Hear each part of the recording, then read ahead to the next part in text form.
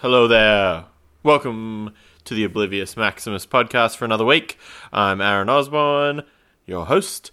This week, my guest is Gordy Foreman. Gordy plays in Mindsnare and Frenzal Rhomb, and I've wanted to talk to him for quite a while on the podcast, and only really put two and two together and asked him a couple of weeks ago, but I finally got the chance to do that, so I went out and sat in the beer garden of the Box Hill RSL and had a chat with him for about an hour. And that's what you're about to hear. It was a good conversation. Had a really interesting chat with Gordy about how he grew up and how that sort of like influenced and developed his musical interests, and you know how that translated into him playing into two legendary Australian punk and hardcore bands. So it was really fun getting to do that. Gordy has been out of action for a little while as he broke his arm stage diving, which a lot of people are aware, and it hurt him really badly. There are some Frenzal shows happening right now with Kai Smith filling in for him on drums, and a Mindsnare show that's a benefit for him happening in November. I don't have all the details for them on hand, but check out Frenzal and Mindsnare's Facebook pages and get along to those shows, because some of the profits from those things are going to Gordy to help him with his recovery, because he's struggling a little bit. So any bit of help counts there. So any support for Gordy would be rad. Before we get started, I just wanted to put a little plug in for my friend Callum Preston. Callum is going to be part of the live podcast I'm doing in December, and he has something interesting of his own coming up soon. He is doing a art show that is entirely themed around Back to the Future. He has planned crazy stuff for it. There's some photos kicking around on the internet that he's posted so far that look amazing. One of the things I'm most excited to see, he's built a full-size DeLorean time machine out of scrap wood parts and broken electronics and stuff, and it looks insane, and I cannot wait to see it in the flesh. So the details of that show are, well, it's called Bootleg to the Future. Fitting. It opens on Wednesday the 21st of October, which is the day that Marty arrives in the future, also fitting. It goes for a week, closing on the 28th. The opening on the 21st of October starts at 6 p.m, and it's open daily for the rest of the week that it runs. It's at the Hogan Gallery, which is 310 Smith Street, Collingwood, and Callum has put a lovely note here for me saying it's right across the road from Mr. Simple.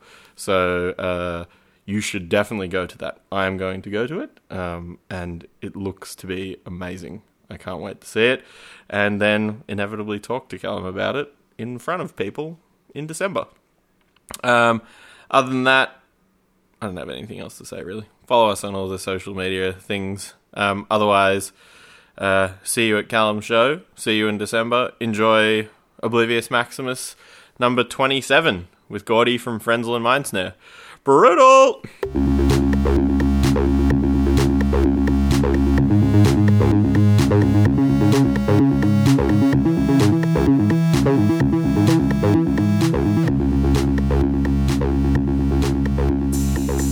Thanks for having me at the Box Hill RSL, Gordy. It's classy, isn't it? Yeah, it's great. Well, yes. So the first question I start them all off with is how people primarily found themselves interested in music. What was the first thing that sort of sparked you off? When I was about 7, my parents brought me for Christmas lunch at the Box Hill RSL. Did they really? No. That would have been fantastic. I don't know. I guess when I was a kid, like, Dad had one of those record player stacks in the glass cabinet. Yeah. And he was strictly Air Supply and Elvis. Mm-hmm. And Mum was strictly Beatles. And there was that dividing line. Yeah. Like, there was one side of the fence and the other side of the fence. I'm like, fuck it, I like it both. Yeah. And that was pretty much it. And then my sister she's 6 years older than me. Mm-hmm. And she was mega into Prince. Yeah. Who I fucking hated as a kid because I heard it all the time. Yeah. It wasn't until I got into my sort of early 20s where I just went, oh, I get it now. Yeah. There's a reason why people like this. Yeah, exactly. Probably the most talented dude in the world. Yeah. But yeah, as a kid, I was just like, this is bullshit. I don't want to hear this crap. I hear it 8 times a day. Yeah, enough. That was pretty much it. And then we were living in Irimple, which is a suburb of Mildura. Yeah. And I was probably 8 or 9, and the kid across the road did a exchange student program in Canada, and came back with License to Ill on a dub cassette. Yeah. And I think SNFU, If You Swear You'll Catch No Fish. Yeah. And he had it written on his Converse All-Star sneakers, like SNFU, and I'm like, what's that all about? Yeah. He's like, dude, I'll play it for you. And I listened and I just went, fucking bang, that's it. Yeah. I'm in. So how old were you then? Would have been about 8, I think. Yeah. Yeah. That's a pretty early age to get sold on something like that. Yeah, and I still didn't really get into it. Like, I heard it and just went, that's sick, but never chased it, because I listened to Nigel's podcast the other week, and same deal. There was no internet, there was no nothing. Yeah. I didn't have access to magazines or anything, being a kid. And yeah, then I think probably a couple of months later I saw an ad for Bon Jovi New Jersey on the telly. We had 2 channels, and it was on one of them. Yeah. I'm like, shit, I'd love that for my birthday, and I said it out loud. And so come my birthday, my dad got me the cassette and my sister got me the cassette. Yeah. So I'm like, wow, I've got 2 copies. What do I do with them? Yeah. And my sister's like, well, I've got the receipt, you can go and swap it at the music store. Yeah. Cool. So we go to the music store, and I walk in, and I'm like, I like Bon Jovi, and I like Beastie Boys. What do you got? She's like, there's this new band called Guns N' Roses. You should check that out. Yeah. And yeah, That I was was like, this is the fucking heaviest thing I've ever heard. It was nuts. Yeah. And then after that, Dad went away on a trip for work, and he came back and he said, he said to the chick at the shop, whatever town he was in, my son likes Bon Jovi and Guns N' Roses. What do you suggest? And she's like, try Metallica and Justice for All. And then There it was. game over. So was that... Did those early things then, like, spark an interest to play music as well? Or was that more just sort of setting off interest for you? Not at all. I was just like, this is fucking cool shit that it's just me. Like, no one else I knew listened to. Okay. Like, kids at primary school just didn't listen to music. Yeah. And just to go off on a tangent, I'm finding the same thing with Max, my kid, who's 8. Yeah. He listens to Maiden and Priest. And he wants to burn CDs for all his friends who have never, ever heard of these bands. Yeah. Let alone heard a song. They've never heard the name. Yeah. And I'm like, well, you can burn CDs, but we've got to check, make sure there's no bad words and whatever, because their parents might frown upon us. Not be so open with that sort of stuff as you guys are. Yeah. Yeah. But, that didn't pique my interest in playing an instrument at all. Right. I was just like, this is cool, it's aggressive, I can sit in my room, play my Commodore 64, turn that shit up, and fucking leave me alone. Yeah, right. So whereabouts did you grow up? Near Mildura, you say? Mostly in Mildura, yeah. It's like 15 minutes out of town. Okay, and how long were you there for? All of schooling, or? Primary school, yeah. I was actually born in Frankston. Yeah. You can edit that out if you want. Then we moved to Mildura when I was about 4. And then I finished primary school there, so it would have been 12, I guess. Yeah. Did 1 week of high school. Got picked on by a female bully. Got the shit beaten out of me every day for a week. Jesus. Yeah. And then we moved to Scotland. Oh, wow. Yeah. And how long were you there for? Like maybe 2 years. And so how old were you then? You were in high school then? 12, 13, yeah. That was my first year of high school. Okay. And it was the fucking worst year of my life. So what was the... I'm sure there was a lot of stark cultural differences from Mildura to Scotland. You don't know the half of it. Yeah. So was that like a hard time in terms of, like, I don't know, I guess becoming... I mean, I had a similar thing. I moved from Shanghai to Canberra when I was 11 years old, and it was like, the world's different here. Yeah. Yeah, was it like a crazy, like, culture shock for you? It was fucking insane. Yeah. Like, Dad had always told me stories when I was a kid about how rough Scotland was, just because where he grew up was a really, really rough area. Yeah. In sort of inner Glasgow. Mm-hmm. But where we moved to was a small town of about maybe 1,500, 2,000 people, like a little village. But it was really divided, like Catholic, Protestant. Sure. Same as it is now. Yeah. But I didn't understand that then. Yeah. So I'm seeing people fighting over football wearing different colours. I'm like, what the fuck are you fighting about? Yeah. And they actually went back and bought a pub, and it was right on the corner of the main intersection in town. Right. And I remember, like, by that time, I'd had my Metallica tapes and I'd gotten into Slayer and all that sort of shit, Sure. Creator. And I'm sitting up in my bedroom window, looked right across at the local fish and chip shop, Yeah. which had the one fucking video game, Shinobi, Yeah. in the whole town. And I'm standing up there looking out my window one night at about 8 o'clock. And I see this guy in a fucking Slayer Root of All Evil t-shirt, Yeah. leather jacket, long hair. To Yeah. me, he looked like he was about 40, but he was probably 18. And I fucking froze. And I ran downstairs and I walked over and I had a Satanic Wormax shirt on. Yeah. And I walked over and I had like sort of shoulder length hair and I'm like, Slayer, how's it going?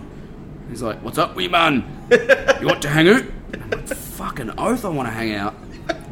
And With this questionable man on yeah, the street. I don't give a shit, you got a Slayer shirt on, like, Yeah. 1987, fuck. You must be cool. Yeah. And that was like such a breath of fresh air because apart from that, like every day going to school, I'd catch the bus. Yeah. I'd sit up the back and we'd smoke cigarettes and be tough. Mhm. And I had like 2 mates that were into metal. Yeah. And they were outcasts. They were fucking nerds. No one liked them. Sure. And so I'd get jumped on the bus every day to and from school. Yeah, right. Like 8 dudes in grade 12 would just go, oh, it's Kangaman, which is the comic that fucking Craig McLaughlin used to read on Neighbours. Sure. They're like, oh, it's Kangaman, let's get him. And I'd be sitting there, and you just feel that tension in the air. You're like, I know something's going to happen. And then bang, there'd be 8 dudes piling on me, just pounding the shit out of me. And I'm sure the public are aware you're not the largest person as an adult. Correct. As anything. So I'd say at But just 12 that years old, you probably... Fucking, just that mentality, like kids, like, Yeah. oh, he's got a different accent, let's bash him. Yeah. Good one. Dude, that's fucked. So how come you were only there for 2 years? Just things didn't pan out, or...? Yeah, mum and dad, like, they moved there because they grew up there. They were born there and grew up there. And Yeah. they wanted to go back. And then once they went back, they just realised how shit it was. Like, Right. just the whole youth culture of violence and drugs and shit. They're like, this is not good for our kids. Yeah. And it wasn't. Like, it was fucking fight and take drugs. Yeah. Get drunk every day on the street corner. Yeah. Because it's like, I mean, even as like nowadays, it appears to be so easy to be a kid in England and Yeah. that part of Europe and just to be maggot Yeah. constantly. Totally. Like, you can buy booze everywhere. Yeah. But even then, I didn't see it then. Yeah. But I look back now and I'm just like, thank fuck we didn't stay there. 'Cause you would have been, you know, overdosed or in jail. Yeah. Or God knows who what. Or who knows God what. Fucking whatever. It's alright. Yeah, it's fucked. So, when you came back here, where did you move when you came back to Australia then? When we came back, Mum and Dad actually asked my sister and I where we wanted to go. Mm-hmm. And straight away we both said Mildura because we had mates there. Yeah. And thank fuck that never happened. So they ended up moving to the Gold Coast. Yeah. God knows why. I guess the sunshine, being Scottish. Sure. Missed it. That was good and bad Yeah. because I sort of got into my first band. Like by that time I was playing drums. Mm-hmm. And I got into my first band, which was a death metal band called Desecrate, Yeah. which was fucking awesome. Yeah. As a 14-year-old or whatever. Mm-hmm. But yeah, the older I got, like the later I got into my teens, I'm just like, this place fucking sucks. Get me out of here. Yeah. I don't know, I only know this as being a person who's gone there to play shows, but the Gold Coast definitely doesn't seem like the kind of place that fosters intelligent alternative minds at all. There's the odd one kicking about. Yeah. For the most part, like, I love the water culture. Mm-hmm. Just fucking get up, go to the beach, have a swim, Yeah. surf, whatever. But just all the cunts that get into it, I couldn't handle it. Yeah. Especially now, like, everyone's fucking on ice and Yeah. all that sort of shit. Like, we used to go up there with the kids, and I'd try and catch up with mates that I used to skate with and whatever. Mm-hmm. And we'd go out to a pub, and you can't even just sit in a pub and feel comfortable. Yeah. Like, it's always like someone's ready to snap, you know, that Yeah. air of anxiety. And it's weird. I guess I don't know, being that I grew up so far away from it, but I'm sure it was probably always a relatively like party sort of centered place. Yeah. But that seems to have just taken off. Like, I mean, since I was in school, like people, you know, schoolies was a thing that people from Canberra went to up there, which is like, to me now that seems fucking insane to go. Yeah, that was, I never got just schoolies. go get drunk at the Gold Coast. Yeah, why? Look, the beach. There's You beaches can go everywhere. Yeah. Go to Wollongong.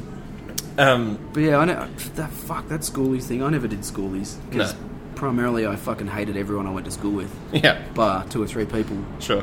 Because I was the kid, like back in the 90s. You know, skateboarding was like massive pants, small wheels, Yeah, Slayer shirt, whatever, and like all the fucking surf scum would look at me and just go, "Are they long shorts or short longs?" I'm like, "Fuck off, idiot!" yeah, And they all listen to Birdman and fucking Violent Femmes. It's like, dude, you've got no idea. Of course, now they all listen to fucking Pig Destroyer and whatever. yeah.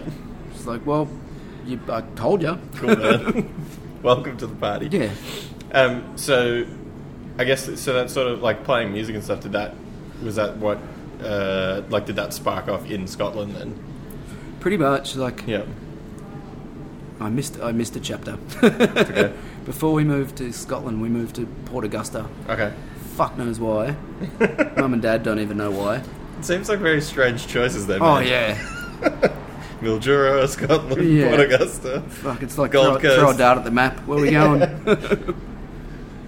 But yeah, I went round to a mate's house for like a play date after school. Yeah. Went to kick the footy, walked into his room to get the footy. He had a fucking 5-piece drum kit in his room. Yeah. Didn't leave the room. That's awesome. And the kids are like, "Should we call your mum to come and get you? Because we're not hanging out." And I'm like, "Fuck you, playing drums." Yeah. Just hitting shit, not doing anything good. Yeah. And yeah, that was that. I had a really similar thing, I think. Like, I went to a friend's house who had a drum kit and he hated it.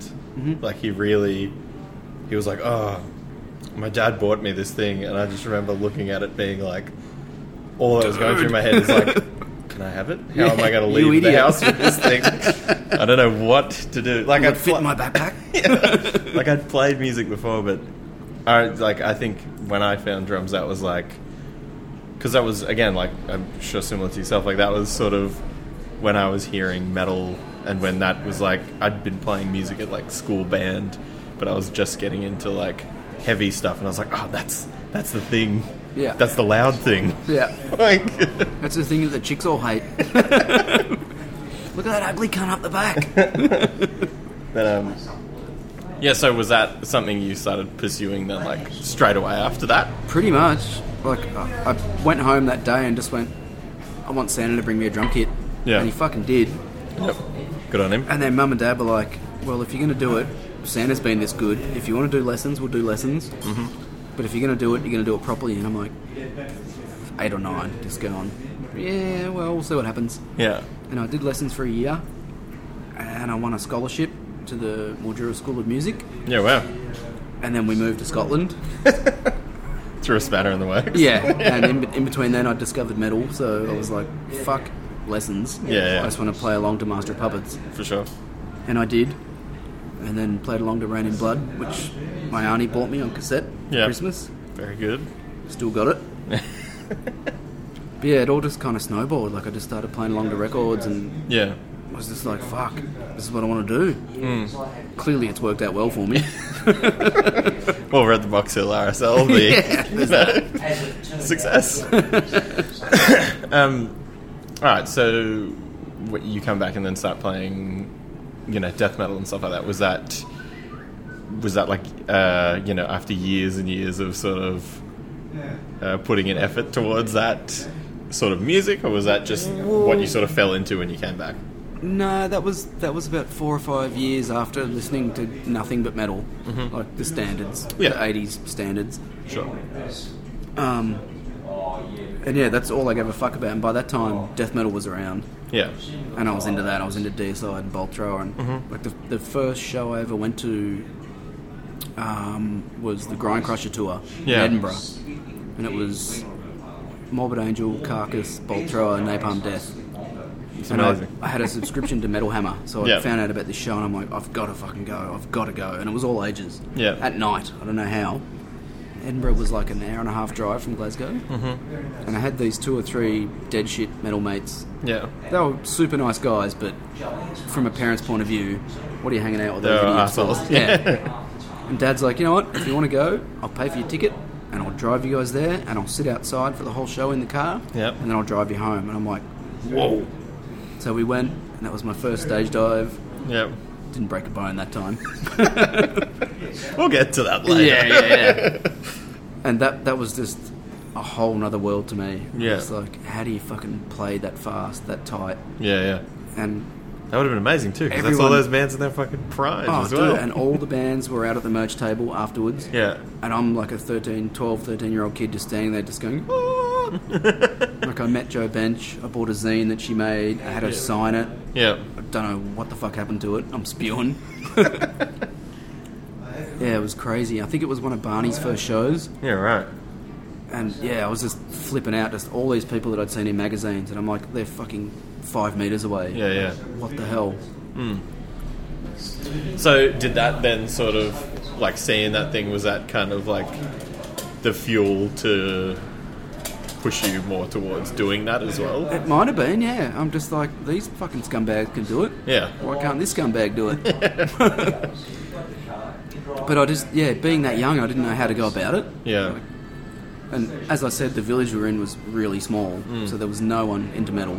Yeah, other than that random dude. That random dude that I never saw again. That was the end of him. Yeah. Alright, so I guess you skip forward, you're living on the Gold Coast. What was it like playing in a death metal band on the Gold Coast? It was sick fun. Yeah. Yeah. Because by that time, a lot of people had started coming around. Mm-hmm. Not particularly at my school or anything, but just sort of mates outside of school that I'd met through skateboarding and whatever. Yeah. They were starting to get into SOD and shit like that. Sure. I was like, oh, there's some people that get it. Yeah. And I remember when we came back from Scotland, we went via LA. Yeah. We went to Disneyland and all that bullshit. And my mum took me to a skate shop, and she bought me like a Matt Hensley Mini. Yeah. And a Kevin Starr board, which had one of the first kick noses. Yeah. And so I'm on the Goldie just fucking rolling around this car park, and this gang of like 5 dudes come up to me. And I'm like, oh, I'm fucked. I'm dead. Yeah. And they were the nicest dudes ever. And I'm still friends with most of them to this day. Yeah, wow. Crazy. And they just walked up and they were like, that fucking Starboard with the kick nose, where the fuck did you get that? And I explained it. And then somehow we got onto talking about music. And then we started getting fucking graph pens and writing SOD and shit on our grip tape. And I'm like, that's my mates. This is it, yeah. And I was like, finally, someone gets it. Yeah. And then It's crazy that you had to travel through so many parts of Oh, the world dude. before you found that. Yeah, it's weird. And then through them, I sort of met these other... No, it wasn't through them. That's a lie. My dad took me to the local music shop to get some sticks or something. Yeah. And I see an ad on the wall, like, drummer wanted, young band, into creator, Sodom, Yeah. blah, blah, blah. So I ring him up, and they come round to my house a week later, and I've got this fucking double kick shit Tama drum kit set up in the garage. Yeah. And they're like, what do you know? And these dudes are like 3 or 4 years older than me, so I'm shitting my dacks. And I've only ever played along to records. Yeah, And I'm like, I could do maybe Blood Red by Slayer. yeah. And they're like, cool. It's the most boring fucking song to play. Duh, duh, duh, duh. But they're like, do it. And I did it. And they're like, you're in. Dude. Start a band. Yeah. Fucking sweet. And they'd already started a band. Like, they'd written the songs. Sure.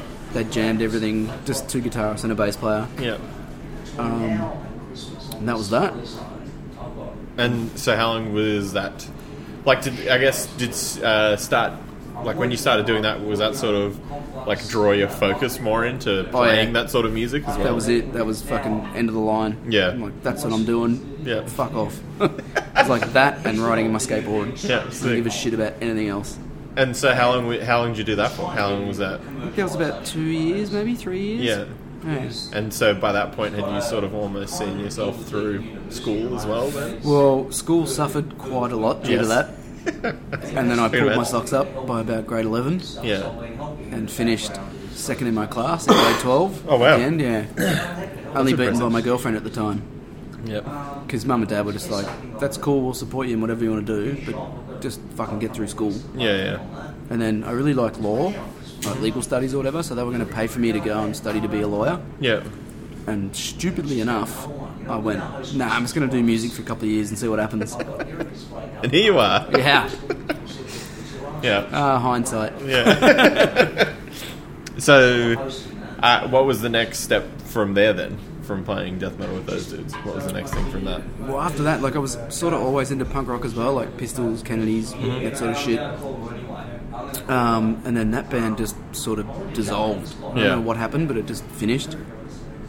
And I don't really recall. The next band I had was Blister. Yeah. I don't recall how I got into that. I think it was a similar thing, like an ad in a magazine or a shop or something. And I went round and I met Phil, who plays or used to play Marching Orders. I don't know if you know Phil. I don't know, but I know Marching Orders. Yeah. Went round to his house. He was like, yeah, we're into Pennywise, NoFX, all that sort of shit. Yeah. And I could not play that fucking skippity-skip punk beat at that point, because I was just all double kicking. Yeah. And I fucking practiced and practiced and practiced, and I finally got it. Yeah. And yeah, then we started a band, and then we ended up touring with like Blink and on their first tours out here and shit like that. It's crazy. Yeah, and I was really torn at that point though, because it was sort of either punk or metal. Right. Like it didn't really meld at that point. Sure. So you had to choose one. Yeah, I was like, well, I'm playing these NoFX covers and Green Day covers, but I'm going home and listening to the first Morbid Angel record. And dudes are looking at me like, how can you like all this shit? Yeah. Fuck, I just do. And it seems fucking stupid looking back. Yeah. No, I know what it was like though. I mean, I'm sure it was the same for anyone, sort of, when you're in that sort of age bracket as well, where you're sort of first finding that stuff too, and first like finding your way through bands and things. Like, I know the first time the first hardcore band I played in, I had long hair and 2 bass drums, and they came to practice and they were like, fuck you, playing a beat, and I was like, double kick? Is that what's appropriate for this part? You know? Like, and it took me a long time to work out, like, oh no, that's not what you're meant to play. Yeah. But like, so was that like a hard decision for you to make then? Was that something that you were just like, well, this is what I'm doing, so this is where I'm going with it? Yeah, I don't know. Like, at that point, I was sort of leaning, like, I sort of burned out on death metal. Right. Like, when it got to sort of the early to mid-90s, like, there was so many fucking death metal bands coming out, and they were all from Morrisound Studios, and they all started sounding the same. Yeah. And I'm like, fuck, I'm kind of over this shit. Yeah. And then I started listening more and more to punk rock. Yeah. And just sort of dug itself in. Yeah, pretty much. Yeah. Well, still, like, I never turned my back on metal, but I just kind of got burnt out, like I said. Yeah. No, I think that happens too, but I know that I've definitely found it in the last couple of years myself, was like having a reprieve from it made me like it heaps more though. Yeah, for sure. Like having time of playing pretty much just hardcore shows and just doing that stuff was great, because it meant that, like, I was like, now I remember why I like this other thing so much. Like, exactly. You know? So how long then did you spend living on the Gold Coast? Like, too fucking long. Yeah. Oh, like 9 years or something. Yeah. I didn't leave till I was 21. And what was the, like, impetus to leave? Just didn't like it? Oh, it was always there. I didn't like it from the minute I got there. But, that was when I joined Frenzel. Okay. Which was purely by accident. Okay. I was working for a mate who ran a photo processing company. Okay. I was doing deliveries. And he had a band, which was fucking shit. Yeah. But he'd gone down to Sydney to meet with some people, some industry people. Sure. To try and get some shows for his band. Yeah. And he came back like a week later and he said, because Blister had played with Frenzel, so I kind of knew the guys, like, to say good day to. Sure. And he came back and he said, they're looking for a drummer. I went, who? He said, Frenzel. I went, get fucked. He said, no, I just met with the manager and he told me. He's like, you should try out. Thinking, I'm not good enough, I'm not fast enough, I'm not smart enough, I don't know enough shit about shit, I'm 21, I'm fucking clueless. Right. And I had no money, so I convinced a mate to drive me from the Gold Coast to Sydney for nothing. Yep. He drove me in his old fucking Lancer or something. We went to Zen Studios, I met the dudes. I think they handed me a can of VB and said, "What do you know?" And I went, "What do you want to do?" Mm-hmm. And they mentioned some song, can't remember what it was, Get Off or something, whatever. Yeah. And I counted it in and started the completely wrong song. And they all just fucking looked like, "Are you fucking serious, idiot?" I'm like, "Can we try again?" So we did, and I got it. Yeah. Played it. And then we did another song. They were like, "Cool, see you later." Yeah. And then I got a call from Chris, their manager, maybe 3 or 4 weeks later, and he said, "Look, it's down to you and one other dude. Yeah. Can you come back?" And I'm like, "Fuck, I'm on the dole." Like, no. So I can't convince his mate to go twice. However, Very good. I did. Yep. I did. And we played through a few more songs. Mm-hmm. And then after that was done, they were like, "Can we go to the townie and we'll get some beers?" Yeah. I'm like, "Cool." So I'm fucking just this kid in Sydney just freaking out, going, "Fuck, Big Smoke." Yeah. We're at this pub and I'm with Frenzel, a band that I really liked. Mm-hmm. And we had 3 or 4 beers and they just wanted to get me sort of tipsy to see if I was a cunt when I was drunk. Sure. Didn't realise that at the time. And then, they turned around and just went, "You're in." Yeah. Fuck. Wow. Crazy. Yeah. So what did that mean then for you living on the Gold Coast? Get the fuck out. Yeah, right. I'm going to Sydney. Mum and Dad, I guess, I'm the youngest of 2 kids, so Sure. I guess they were a bit bummed. Yeah. A, that I didn't do the law thing. Yeah. And B, that I was going to be this fucking punk rock dude. Sure. And I was just like, follow my dreams, man. Yeah. And yeah, basically lived on a mattress in Lindsay's bedroom for 6 months. Yeah. On probably $80-$90 a week. Yeah. For 3 or 4 years. And so what did that, like, when you started playing with them, where did it go for you from there? Like, what was the, like, start point for you with Frenzel then? Well, straight away it was like a nationwide tour with the Blue Meanies. Yeah. Which fucking blew my mind, because we went to all these regional towns that I didn't even know existed. Yeah. And then it was like, "Oh, we're going to write a record. Well, we've almost written it, and we're going to record it in LA." Yeah. I'm like, "Fucking what? Yeah. Why wouldn't you do it in Sydney or something?" Yeah. And they just went, "Well, just because we're doing it in LA with this guy that did Sublime and Pennywise." And I'm like, "Holy fuck." Yeah. And yeah, then next thing I know, we're in the States. We did a tour with Real Big Fish, which is fucking horrible. Yeah. Good for us, but what a cunt of a band. You can turn that cunt bit up real loud. I'm glad that people are aware now that Real Big Fish are cunts. Yeah. I got some stories about that, but we'll skip that for now. But we were in the States for 6 months, and as a 21-year-old, I was just fucking flipping my wig. Yeah. Like, I'd travel with my parents and shit, but never by myself. Yeah. It's a totally different experience. Oh, yeah. As a young adult. We're living on $5 a day PDs. Yeah. US granted, which was $100 Australian at that point. Yeah. In fucking 98 or whatever. Yeah. But yeah, like, we were living in a club wagon, just like a long Tarago. Yeah. And we did this tour, and then we recorded some of the record, and then Jay and Lindsay and Lex had some money because they'd been doing the band for a bit. Yep. So they all came home in between tours. Right. And I was stuck in the States because I had no money. So I'm with our manager and our sound guy in the middle of fucking New York City. Yeah. Like the East Village or whatever. Just walking around, just being pov as shit. Yeah. And luckily our accommodation was paid for, which wasn't flash, but it was paid for. It was a roof. Yeah. Yeah. But yeah, I'm just... Fuck, being 21 and not having really experienced the world. How long was that between the Gold Coast and getting there then? Like, was that like a year or? Maybe, yeah. Which is like, that's an insane turnaround from hating it at the Gold Coast. Yeah, it was fucking crazy. Yeah. Like, I couldn't wait to get out of the Gold Coast, but I think Blister broke up in like 96 or 7. Yeah. And I was in Frenzel by March 98. Yeah, right. So, yeah, having played shows with them and everything, and suddenly I'm in the band, I'm just like, whoa. Yeah. And so, like, how long were you over there for? Like, obviously, another tour occurred then. I was over there 6 months straight. Yeah, right. Fucking hell. Broke as shit. Yeah. But, like, at that point, we're all really into the Bouncing Souls and shit like that. Yeah. And that Black record that they did, it was all songs about the Lower East Side and stuff. Yeah. So we took every reference from that and went fucking sightseeing. Yeah, right. That's Like, sick. went to the Holiday Cocktail Lounge, drank beers with them. I remember walking down the street one day and seeing Brian riding past on his bike.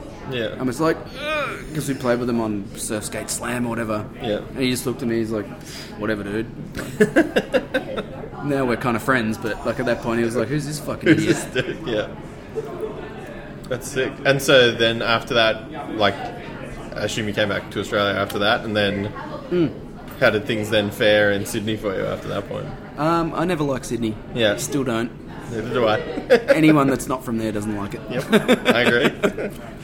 But yeah, I just fucked around there for 2 or 3 years. Yeah. Like I lived with Diane, who was managing us at the time. I lived with Dean, that plays in Nancy Vandal, Yeah. who's my best mate. I lived with him for a couple of years. Yeah. And then in 2000, I think it was, Nigel was working for us at that point. Yeah.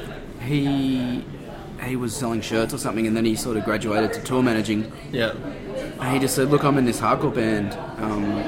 We need a drummer to play a couple of shows. Can you do it? Yeah. And I was like, hardcore? Isn't that all fucking tough guy fucking bullshit? They just punch the shit out of each other and fight. Yeah. Yeah, it's not really my thing. He's like, no, it'll be cool. Just try it. See how you go. So we had a couple of jams. This is going somewhere, by the way. No. I understand. And so I did some shows with them. And then they asked me to do a record. And I'm like, yeah, cool, I'll do that. Yeah. And then Frenzal did a show in Newcastle, and I don't know if you know Matt Tanner. He used to manage 28 Days way Okay. back in the day. His sister Jane who's my wife now. Yes. She was living in Japan and she'd just come back. And he said, "Oh, my sister's doing merch tonight in Newcastle because she's just come back, needs a job." And I'm like, I wonder if she's hot. And so I met her at Load-In, and I walked up to her and I'm like, yeah, she's fucking rad. Yeah. And I asked her if she wanted a drink. I'm like, can I get you something to drink? She's like, and I'm thinking she might say Coke or orange juice. She's like, got any fucking vodka? Yeah. It's like 3 p.m. I'm like, you're mine. And so we ended up hanging out quite a bit. Yeah. And that comes around to me eventually moving to Melbourne to live with her. Okay. Hence the Mindsnare thing. Right. So it all sort of... Yeah, that's how I got the fuck out of Sydney. Yeah. I met and Jane. so was that at that point when you got out of Sydney and came to Melbourne though, was that kind of, was Frenzal sort of relatively busy for you at that point then as well? Yeah, really busy. But I just... At that point, like, I hated Sydney that much. It was either I was going to go back to the Gold Coast, which was never going to fucking happen, or go to Melbourne. Yeah. Because I was spending so much money on flights, which were fucking expensive back then, like 98, 99. Yeah, I can imagine. And I was down here all the time, Yeah. hanging out with Jane. And I was the first one in the band to ever get, like, a brick mobile phone. Sorry. Just because, I didn't know, like, Frenzal was busy. Yeah. And I'm like, our manager might need to get in touch, and I'll be in Melbourne. Yeah. And I'll never forget walking into rehearsal with this fucking Nokia piece of shit. And everyone just going, oh, fucking mobile phone, la-di-da. And now we go to rehearsal and everyone's got fucking laptops and Pro Tools and fucking iPhones and God knows what. Yep. But yeah, I couldn't wait to get the fuck out of Sydney. Yeah. And so, like, coming here then, and I guess doing Mindsnare, was that something... Like, so, how long had you been in Frenzal for at that point? A couple of years? Like, 3 or 4 2 years maybe. Okay, right. And so was doing Mindsnare then...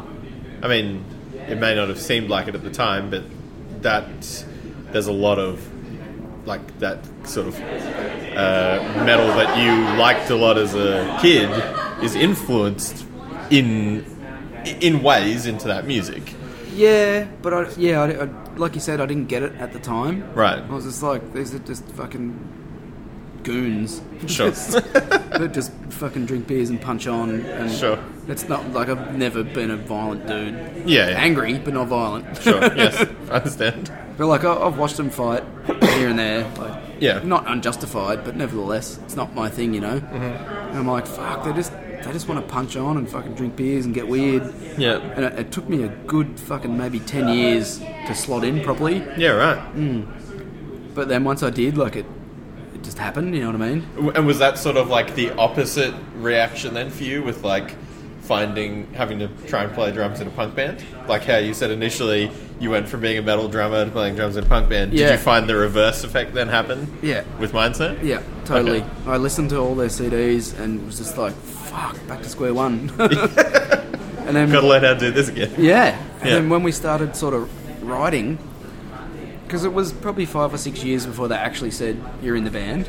Yeah, Like, I'd right. made 2 records, toured a whole bunch. You've just been filling in. Yeah, and I'm like, what's going on? And Belty's like, oh, I guess you're in. Yeah. Fuck, thanks, dude.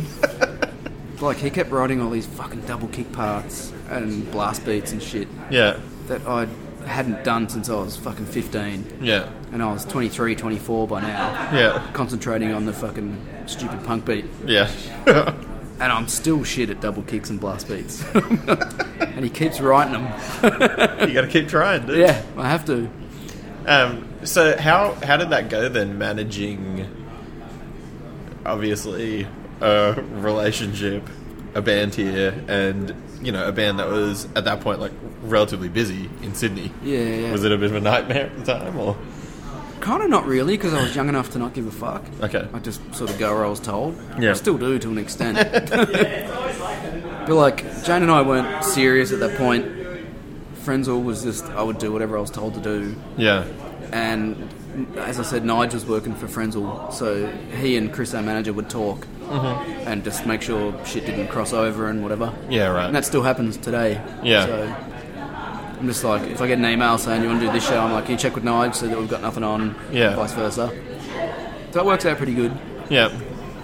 But yeah, there was a lot more travel back then and a lot less giving a fuck because I didn't really have anything to tie me down. Yeah, sure. Now I've got fucking kids. And Yeah. So how long did that continue for then, like that, for you? Was that a considerable amount of time? yeah, it's still happening. And I guess, was there a point where you saw, like you needed, or you felt you needed to make a change in terms of taking things a bit more seriously with one thing or another? Obviously, the relationship Yeah, well, there's that. ended up turning into a marriage. Not really. I never really took music seriously. Yeah. I mean, I do, like in terms of I want to play good and I Yeah. want us to put out good records and shit like that. But Of course. as far as I'm concerned, it's a fucking hobby that Yeah. there's a little bit of cream on top from Yes. time to time. I think that is honestly the only way you could look at it if you It want is. to play the sort of music that we are sort of involved with. Oh, dude, totally. Like, if you don't play what you like listening to, Yeah. you're just fucking cheating yourself. Like, I could go and probably playing 100 cover bands and Yeah. make money, but I couldn't live myself Yeah, for sure. because that's what a 9 to 5 is for. Yeah. Well, I mean, and I think the way I've always looked at it, and it, you know, to a lot of people it probably sounds like a real cop-out way of doing it, but it's like, if I wasn't spending all my money on guitar shit and previously drum shit, I would be spending it on something else just as wasteful. Yeah, you'd be you buying know? weed and Yeah, fucking Yoda I'd be bombs. buying and- way more booze than I do now. You know, like, but I restrict myself due to Yeah. buying expensive guitars and stuff. But That's the thing, like, to this day, like, fuck, I'm 40 next year, yeah, and the biggest thrill for me is still just hanging out with my mates. yeah, Because we all live in different suburbs, different cities, whatever. And Yeah. you catch up, and you might not catch up for 6 months, and it's like, bang. yeah. It's like you haven't not seen each other. Yeah, well, that's the thing, and I think, and similarly as well, like a lot of people often ask me, you know, like family members and things will say like, oh, so do you get paid when you do that stuff? And I'm like, Sometimes. well, yes and no. I mean, I guess some things get paid for, but then otherwise I drive myself places Yeah. and I, you know, but that's the same way I feel about things. Like every time I just get offered a tour or shows or whatever, it's just like, oh, cool, I get to see my friends again. Yeah. Like, And like, you would know with the, oh, hey, God shit, and whatever. yeah, You fucking, fuck! yeah, You flip. yeah. Well, I mean, and I don't know, what, so, okay, we'll talk about that for you. What was a moment like that for you where it went, holy shit, this is like, I'm playing with people that I really want to be playing with, or like I look up to? probably would have been the first US Warped Tour Frenzal did. Yeah. I think it was 98, like sometime in 98, don't know what month, but whatever. And it was crossing the border from the States to Canada and then back to the States. Yeah. And I was and still am a huge Bad Religion fan. Yeah. And Bobby Shea, who was the drummer before Brooks, just randomly walked up to us. It was just like, I've got all these Canadian dollars. I know you guys drink a lot. And I know you're broke. Why don't you fucking take it and go and buy a heap of cases of beer, because I can't be fucked changing it. And I was just like, not only is he fucking talking to me, the dude who I grew up listening to and learning to play off, but he's handing us money. He gave me money. And so we went and bought like fucking 3 or 4 cases of beer. Yeah. The cheapest shit ever. Yeah. This was 10 a.m. in the morning. This was the last show of the whole tour. Yeah. This was after 6 months straight in America that I was telling you about before. Yeah. So we started drinking at 10 and we went on till like 5 or something on the small stage. Yeah. And it ended up, we were so fucking drunk. Jay was piffing all the leftover CDs that we had into the crowd, like you know how you grab it by the corner, Yeah. fling it, and he cracked some chick's head open, Yeah. and she's like, I'm bleeding. He's like, I don't give a fuck. And Bobby from Bad Religion was behind me, shoving a Cuban cigar into my mouth while I'm playing. So I'm like going like this, like. And then we ended up just having this massive fucking beer fight, just piffing cans at everyone, and we never ever got asked on another Warped Tour again. Like, I can't even make it sound as gnarly as it was. Yeah. Ended up ripping Lindsay's pants off, and he's running around nude. Bobby's like, yeah, you can get up and play a Bad Religion song on drums, and I couldn't even fucking stand up. Yeah. Wow, that would have been like the highlight of my life. But yeah, at that point I was just like, wow, like all the dudes that I love in bands are just dudes like us. Yeah. Yeah. I mean, I definitely had... I guess by the time we played with I Hate God, I'd played with people that were like cool people and people I looked up to and stuff. But nothing ever was going to come close to like them telling me they liked my band. And I was like, oh God. Just kill me. Yeah. Like, That's like fucking Mindsnare and Ringworm. Like, yeah. just suddenly you meet some dudes that you just click with, and you just go, "You're the same dudes as us, but from the other side of the world." Yeah. Like, you grew up on the same shit. Yeah. You're the same kind of idiot. It's crazy when that happens.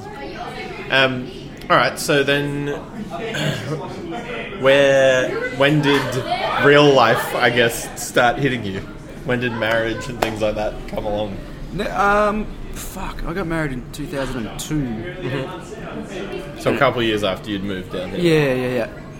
I was actually in New Zealand in a hotel room with Derek, who used to play in Lagwagon, who's dead now. No good? Yeah, no good. And I remember picking up the phone and calling my chick, and it cost like $100. Yeah. And I didn't even propose. I was a fucking shit cunt. I just rang her up and I said, hey, when I get home in a week, do you want to go shopping for rings? She's like, what do you mean? I went, wedding rings. Okay. And that was that. So then Sorted. Classy dude. Yeah. $100 phone call. It's just as good as a proposal. Fully. But then we got married, and like she kind of knew what I was into. Like, well, by kind of knew, she knows exactly what I do. Yeah. But at that point, we went away. We got married, and we went away for a week to Fiji on honeymoon. And then I left the day we got home for a 6-week tour of Europe or something. Yeah. So I'm like, thanks for marrying me. See ya. I gotta go. Yeah. And she was totally cool, and she still is totally cool with it. Yeah. I mean, it's a bit trickier now with kids and stuff. Yeah. She's under a bit of stress, but you know, every now and then you come home with a couple of bucks. Yeah. It helps. And so, like, I guess from there, how, you know, like, it's one of the Frenzal, and I guess Mindset to an extent as well, are both bands that have seemingly, you know, had rises and dips in popularity and whatever form of success you want to judge that by in the years that you've been in those bands. But like, how has that played into your life, you know, outside of music then? Has that been I mean, obviously it's hard trying to live off something like this. Yeah, totally. I lived off it when I was younger, from probably 21 to about 27 or 28. Yeah.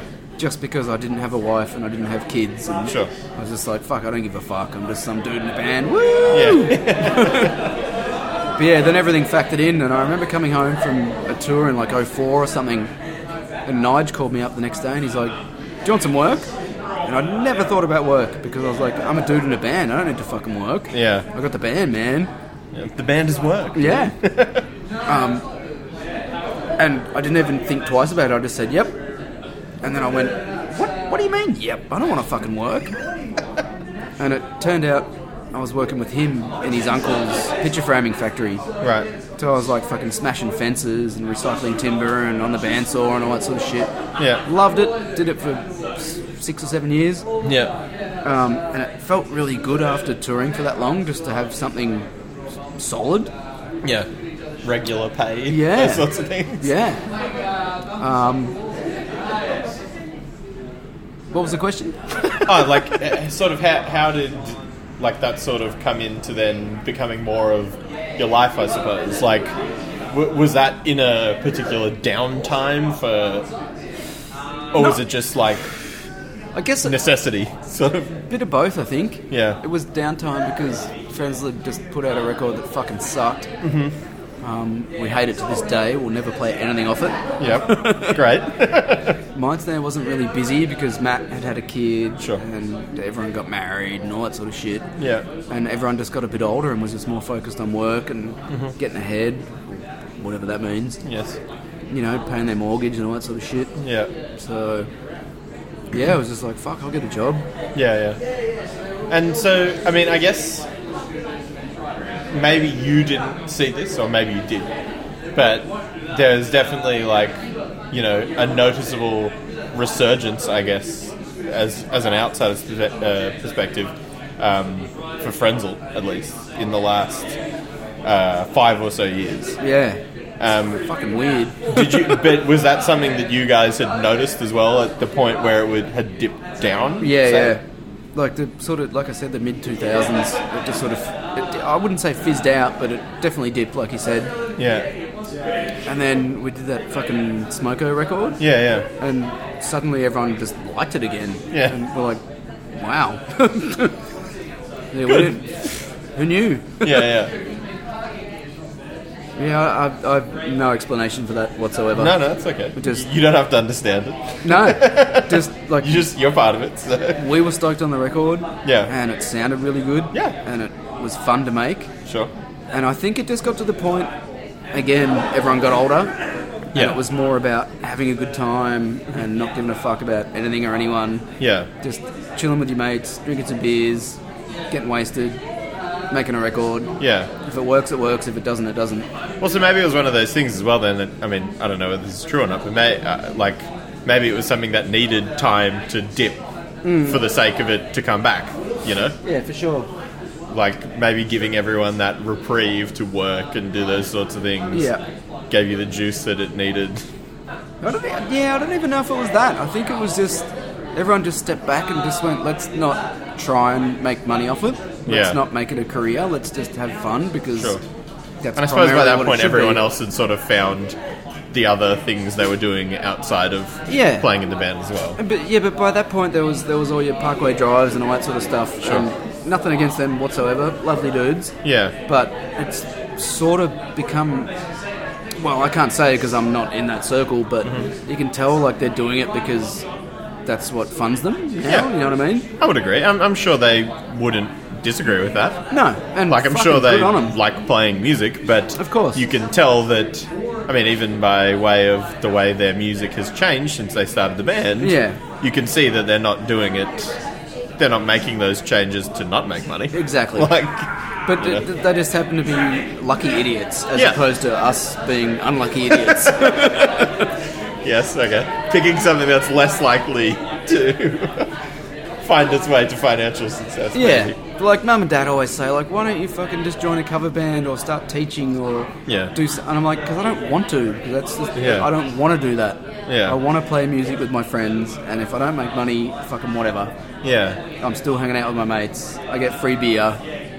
I get my travel and accommodation paid for. Yeah. I'm having a good time. For sure.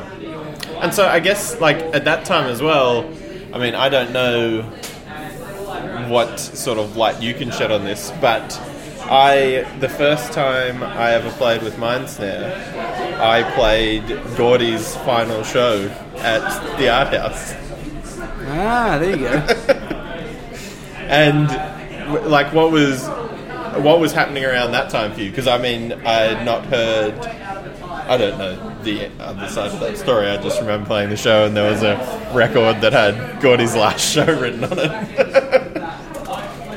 Which obviously wasn't your last show. Well, it was at the time. That was a combination of things. I was drinking way too much. Okay. And I drank way too much before the show, and I played like a fucking asshole. Mm-hmm. And I just had our first kid. Yep. And my fucking head was just all over the shop. I didn't know what to do. I was like, I got no money, don't know how to be a dad, and something had to give. Yeah. And I just my brain just snapped that night, and I'm like, fuck it, I quit. Yeah. That was that. Yeah. And then, a couple of months later, I'm just like, why would I quit something I enjoy doing? Yeah, sure. But, it's just fun. So, that was fatherhood. Didn't know how to deal with it. The first wave of fatherhood. Yeah. Smacking you in the face. Yeah. It gets slightly easier. Yeah. Not a lot, but... Well, you've got some practice now. Yeah, exactly. You know what to expect, kind of. Yeah. But I just didn't know what the fuck was going on then. I was like super drunk that night. And you know what you like. You make fucking rash decisions. Sure. I've quit Friendsal, I've quit Mindsnare, I've quit everything. Here you are. Still standing. All right, so the other thing that I'm going to talk to you about... Here we go. ...is your bloody arm. Yeah.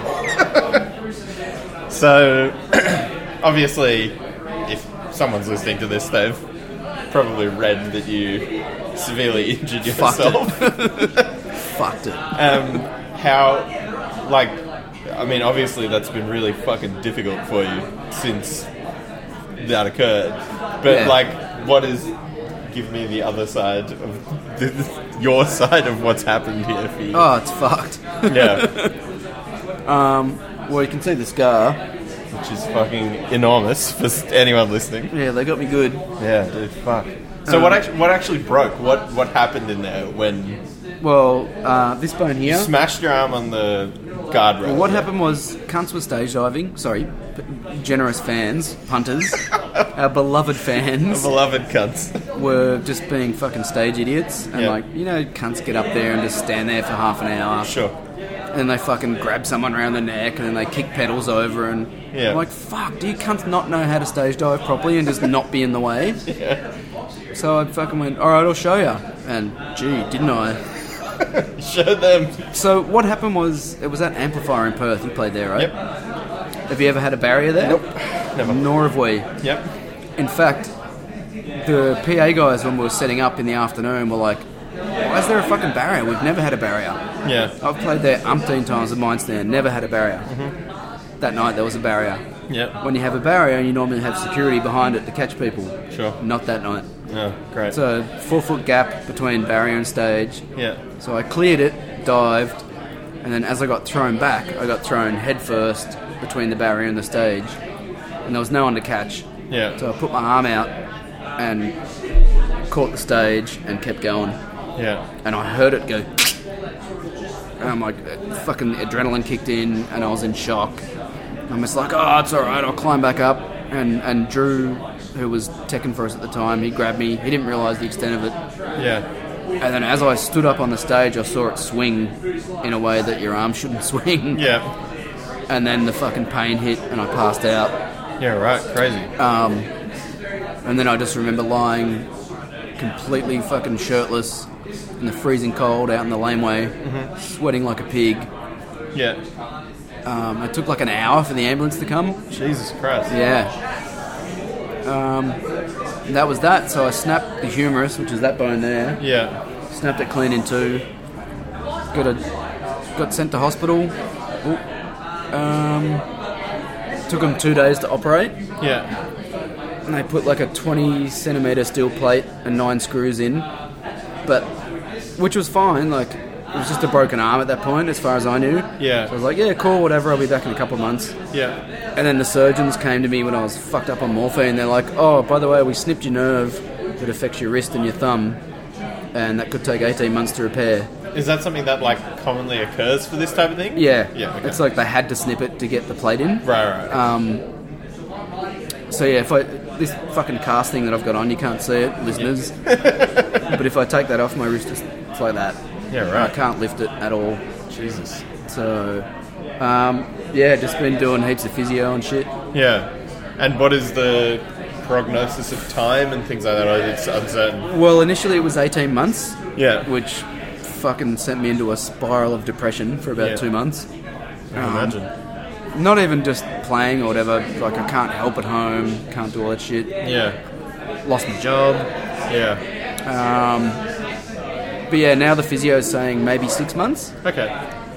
But that's just conjecture because it's nerve damage and no one could put a time frame on that. Like you can't do anything to speed it up. And it's kind of totally up to your body Yeah. as well. Yeah. Which Yeah. is why I've been trying to walk more and get healthy, and Yeah. it's not working. You're trying, mate. You're trying. You walked here. It's true. Yep. So, like, I mean, obviously that means certain different things to the bands. Obviously, Frenzal have started playing some of those booked shows without you. Yeah, well, no one really wanted to do it. Yeah. But as I said, I lost my job. Centrelink are being fucking cunts. Yep. If you work for Centrelink, fuck you. Yep. So yeah, it's like 3 months down the track and they're not helping me. Yeah. So I was like, fuck, can we get, Kai? The Yep. guy that's filling in? Yeah, Kai Smith. Mm-hmm. He was keen to do it, and the other guys sort of reluctantly went, well, it's not Frenzal without me, which sounds like a wanker thing to say, but But you've been in the band for a long time. yeah, well, Considerably. fuck, 18 years or whatever. And I get it, but like, I need some income. Yeah. No, that makes sense. So I'm still getting a little bit from the shows. Yeah. It's not enough to get by, but it's fucking helping. Yeah, for sure. So it's a shit situation. Like Tom rang me today. He's like, oh, it's really great playing with Kai. I really respect him, but it's not you. Yeah. I'm like, yeah, I get it, dude, but I need some money. Yeah.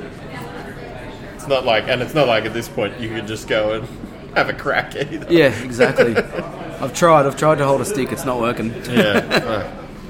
So what is like the physio relatively intensive on you then, or is it like Not really, no. They sort of, it's more just a massage type thing, and they're just working on them, like the muscles. You can probably see how fucking skinny that shit is. Yeah, it's crazy. They're just working on the muscles because they all cramp up because they haven't been used. It's like for the first maybe month, I couldn't even move my arm. Yeah. Like the scar was that gnarly. I was bandaged up and I was just like this. Yeah, it's fucking mental. Yeah. It's one of those things like I've never seen someone break their arm Neither have I. at that place in your arm, you know? Neither have I. I work at childcare. I've seen so many fucking broken arms. Like, but that's crazy, yeah. Yeah, it wasn't fun. No. So what's the next steps for you then, I guess? Is it just try and build that stuff back up and Yeah, get just back gotta to... keep walking with a fucking weight. Yeah. There's a cricket oval near my house, and it's also a lacrosse club. Yeah. And I don't know if you know lacrosse. A little bit. Pretty much like league, like big burly Yes. fucking dudes punching the shit out of each other. So I walk around there like twice in the morning and twice at night. Yeah. And I had this 1 kilo, it was a pink weight. It's the only fucking colour we could find. Of course. So I've got like a camo hoodie and it's up and I've got my earphones in and I'm walking around and I'm muttering under my breath. And I don't know how loud it is because I've got my earphones in. Yeah. And I'm like, fuck! Fucking cunt! Fuck! And I walk past this fucking lacrosse club. Yeah. And the lights are all on and there's these dudes in there, like lacrosse players, like bench pressing fucking 300 kilos. And the lights are fucking shining directly on me as I walk past on the oval, and they all fucking froze, and they're looking at this fucking dude just screaming his head off, lifting a 1 kilo pink weight. And I'm like, you cunts are doing it wrong. Yeah. Go snap your arm and see how you feel. Yeah. Yeah. Well, man, that's fucking brutal. Like, it's... For anyone who wants to see an impressive scar, just break that bone. Fuck. It sort of put everything on the back burner. Like, Frenzal was supposed to have recorded another record already. Yeah. Yeah, it was like... And so our plans for that, obviously, now just sort of indefinitely delayed, or... Well, we booked the flights, Yep. and we had to push them back, and the latest we could push it back to was June, I think. Mm-hmm. And we were going back to Blasting Room with Bill from the Sentence. He pushed everything back to accommodate me getting better and everything. Yep. And now he's emailing going, what are you doing? I'm like, fuck, I don't know, dude. Yeah. So if I can get better by June, that's the aim, so we don't lose the flights. Yeah, for sure. That's fucking expensive. Fucking oath. Yeah, that's brutal. And I guess between now and then, hopefully Australia's lovely government decides to help out the people who need money for actual reasons. Yeah. But the good news is we did manage to finish a Mindsnare record 2 weeks before I snapped my arm. Yeah. So that's sick. That's something that's like a light at the end of the tunnel for me. Yeah. It's like, fuck, I got something to look forward to, putting that out. And so obviously you're not going to be able to play anything for that for a considerable amount of time. Nah, not at all. But it was just fucking rad to do it. Like, I don't think we've put a record out for 6 or 7 years, maybe. Yeah. Is that far off now? I know when I spoke to Nigel, it was sort of unknown at that point. Yeah, I think last I heard was probably early next year, maybe. Yeah, cool. Yeah. Sick. Like, we want to get it out straight away, but there's no point because we can't tour it or anything. Yeah. Got to fix that arm, mate. I'm trying. Look at me go. I can see it. All right. Well, sick. I think that's good. Awesome. For a conversation. Thanks for having me at the fucking Boxhill RSL, signing me in. Awesome. Thanks, dude. Cheers.